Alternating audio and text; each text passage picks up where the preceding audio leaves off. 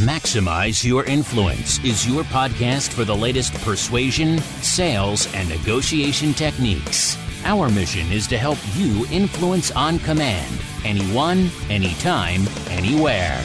Your host is the author of Persuasion IQ, Laws of Charisma, and the best-selling book, Maximum Influence. Now, your host, Kurt Mortensen. All right, let's go. Let's talk about speed to wealth and success and mindset today. This is Kurt Mortensen, MaximizeYourInfluence.com, podcast 294, and I'm recording this in Egypt, Cairo, Egypt. I'm near the airport this time, so Egypt's always a lot of fun. It's heating up a little bit, doing some seminars on how to 10x your influence. That might be a copyright infringement in the United States, but I didn't choose the title. They did, doing a 5-day seminar from charisma to persuasive presentations. The people here are hungry for personal development and improvement and persuasion. It is a lot of fun, a lot of work, enjoying it here, and always getting some interesting food. And it's always fun to get a cruise down the Nile. And just think of the history of this place. There's more history here than almost probably anywhere in the world. I mean, Cairo, Egypt, it was the hub in the past. It was the main spot. So a lot of history. Fun to see and really enjoying my time here. So a little housekeeping. Of course, the archive is available at MaximizeYourInfluence.com. Also doing a YouTube video this week on the power of eyes and first impressions, some do's and don'ts. Also on YouTube, iTunes, and Spotify at Maximize Your Influence. And if you're interested in Pinterest and Instagram, that is under Max Influence. All right. And final item, if you want to send me an email, MaximizeYourInfluence.com. Also a place to take your Persuasion IQ test to see where you rank. Might be better, might be worse. And of course, the free best-selling book, Maximum Influence, is available there. Just pick up a little shipping and handling. Let's kick it off with the persuasion blunder. Homer? Don't! Yeah, I'm on vacation a few weeks ago, sent to the store to get some soda. Diet Coke was on sale. I mean, really on sale. What a bargain. And I picked them up, and it was still rectangular, but a little bit different shape than normal. But the cans are getting skinnier, at least in the United States. It's kind of how they are around most of the world. We're used to those fat soda cans, and they're getting skinnier. And I picked up a couple 12-packs, and I got them to where we were staying, and there were only 8 cans of Coke in this thing. You assume that there's 12. It looked like it was 12. It was packaged like there was 12. It was near all the other 12-packs, the cardboard box they put it in. And they made it look like it was a 12-pack, and it wasn't, and I felt violated, and that blunder goes to Diet Coke, and I'm mad. I'm not going to buy it again. Well, at least not for a while. It's not my drink, but other people drink it. But I was kind of like, wait a minute. I got taken advantage of here. And they're probably just laughing. Sucker, you should have looked. You should have read the contents. You should have saw it's a little smaller than the others. That's probably true, but that's not a good way to get loyal fans. But that's happening a lot in the food industry. They call it JND, just noticeable difference, kind of like the sun setting. You don't notice that it's going so slow, but it's happening. You don't notice that 1.9 ounces is different than 2 ounces. You know it's different, but you really can't tell looking at the box because of the packaging that you're getting a little less. Or my favorite example is those yogurt cups that are concave at the bottom, right? So there's less yogurt in the container. People are doing that. They don't want to charge more, so they take some out. They change ingredients a little bit less. Again, J&D, just noticeable difference, is what's happening there. But when you notice, you get a little offended, and it could decrease loyalty and go to other brands, and that company might not even realize why. They're laughing in the back room. You bought 8 cans instead of 12. Or we took out half of this ingredients, and they really didn't notice. People start to notice. Careful there. That's the blunder. Little upset. I mean, it's a minor thing, not a big deal. But still, I'm like, wait a minute. Not cool. That could hurt you and your product or service. And that is the blunder of the week. And that takes us to our geeky article. Go. This comes from the Journal of Biological Psychology. how too many choices can paralyze decision-making. In fact, if you want to know more about choices, I did a guest interview with Ben Voyer back on podcast 209. That's available in the archives at influenceuniversity.com. They found that people faced with more options, more than they consider, they want to make a good decision, but they feel they can't because there's this thing they call the paralyzing paradox. Thomas Saltzman and the University of Buffalo did some research here and found that a combination of perceiving high stakes and low ability may contribute to deep-seated fear that one will inevitably make the wrong choice, and that could stifle the decision-making process. So they feel that their ability is low and the stakes are high, and it paralyzes people. Think about the number of choices we have to make every day. They talk about searching online for a jacket. You're talking thousands of hits. You go to these streaming services, there's over 7,000 titles. You go to the online dating services, there's millions of subscribers. It's too much. People can't handle those choices. So it's kind of a paradox where people want to make choices. They feel the autonomy. But when there's too many, too complex, that paralyzes people. The research shows by eliminating options that do not meet their guidelines, so you're taking away options off the table, can help them with their confidence and their trust in you, but it also makes it easier for them to make a decision. Because the deep dive here shows that choice overload is always associated with negative outcomes. And we've talked about this countless times on the show. The studies are in. It shows it. But if you could take away the choices, give them maybe 2 or 3 choices, let them choose, then the success rate is much higher. Now, if you're the expert, sometimes people just want to be told what to do. The old doctor analogy. You don't want the doctor to say, hey, you want to try this medication? You want to try this other medication? You want to try to exercise? You want to come back in 2 weeks and just wait and see what happens? No, they're the expert. There are situations when you're the expert, no, this is what you need to do. And people will accept that. But if they don't accept you as an expert, you're more of a peer, then a couple options, make it easy for them to choose, can go a long way, but be very careful.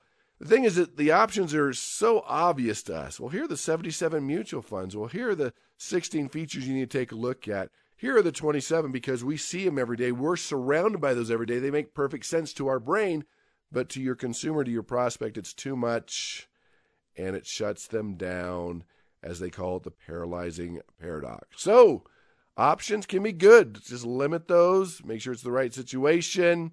Take away the options that do not apply to them and let them choose, especially the personality. If you're influencing up, letting them make the decision. But again, if you're the expert, just tell them what to do. Because when you're the expert, there's very little persuasion resistance. So watch those options. I like them. It's a good thing.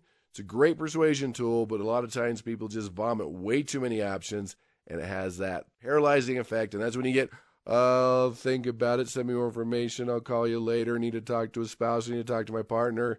Yeah, most of the times those are lies because they're overwhelmed, the brain shuts down, too many options, they're not sure what to do. The brain's telling them, oh no, you can't do that, you might make a bad choice, and you never see or hear from them again. Time for some viewer email. Oh boy! Remember, when I read your email, you get access to InfluenceUniversity.com for free. This is Anastasia from Moscow, Russia. Kurt, thank you for your podcast. Appreciate it from the other side of the world. My goal is to bring you to Russia. People are very hungry for personal development. They need to learn how to persuade and not use the old school, mean, manipulative approaches to persuasion. All right. I haven't been to Russia, so I'm not sure exactly what that means. I've seen studies out of Russia, but persuasion's universal. Same potatoes, just got to change the gravy. She goes on to say, I loved your podcast last week. It's what I needed to increase my success. I've always wondered what's taking so long. I got to take off the brakes. Once I take off those brakes, what can I do to speed up and increase my chances of success? All right, I call that speed to wealth. Last week we talked about those brakes of success, driving around with the brakes on in first gear, wondering why you're not going very fast. But there are other things you can do to increase the speed to wealth. Remember, success is a notebook test. Wealth is a notebook test. Remember those tests in school? Oh, the answers are there. There's no really great secret. I mean, it's actually pretty simple. You want to become a millionaire? Start thinking, acting, and doing what other millionaires do. Or fill in the blank, whatever you want to become. You want to be a best-selling author, you start doing and thinking what other successful authors do. There's a pretty simple formula here, but the problem is we are guilty of not spending time on mindset or that self-persuasion, and I'm guilty. I'm not saying I've always been this way. I used to go to the seminars, love seminars. You hear these successful people, these millionaires talk about vision and mindset and goal set and belief system. I'm like, yeah, whatever, heard that before. Come on, give me the tools, man. Come on, give me the tools. And it wasn't happening for me until the day I realized those are the tools, the most important tools. That's why they're all talking about them, but everybody works on those last. Mindset is critical. It's your software. If your software and your computer's full of bugs and old antiquated programs and things that conflict, it's not going to work very well for you, just like the software in your brain. Same thing. You have to have the right software. So let's talk about the speed to wealth, the speed to success, and some things that'll help you out. One you're going to notice as you look at successful people is they have mentors and coaches. You take the greatest athletes of all time, they needed a coach because what they thought they were doing right or wrong is very different what they're doing right or wrong because they need someone to watch them. A mentor is what? A wise and trusted counselor. They give us perspective. They simplify the process. We all need these. Everybody needs a mentor. Everybody needs a coach. It's just how it is.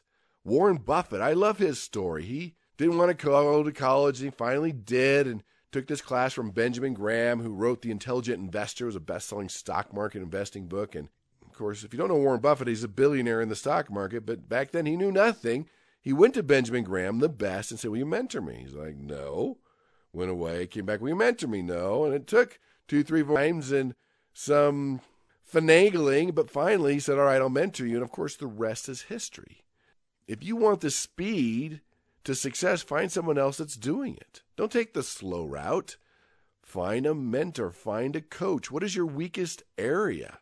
Can you read an autobiography? Can you just ask? And people will mentor you. They'll help you out. Sometimes you need to find a goal you have in common. Maybe you're going to help them with a charity or a project they're working on. They're going to help you with other things. Maybe there will be an investment. It just depends on the situation, what you need to learn. Or better yet, or also take a millionaire to lunch. Take a successful person to lunch. And you should pay for it. And those stuck in a poverty mindset are thinking, well, they should pay for it. They're the millionaire. No. If a millionaire is going to spend time with you at lunch, you should take them wherever they want to go because it's going to be well worth the investment. How did you get here? What did you do? What did you learn along the way? What is your advice for this? This is what I'm working on. What would you do? Wow, they've got to eat. And they're more than willing to do that for you. Do this all the time with successful salespeople. Someone wants to become better. I mean, have you taken the top producer to lunch? Have you spent some time with him? Well, no. And I talk to the top producer. They're more than willing to help. They just hardly ever get asked. You should have a mentor and coach. And here's the secret.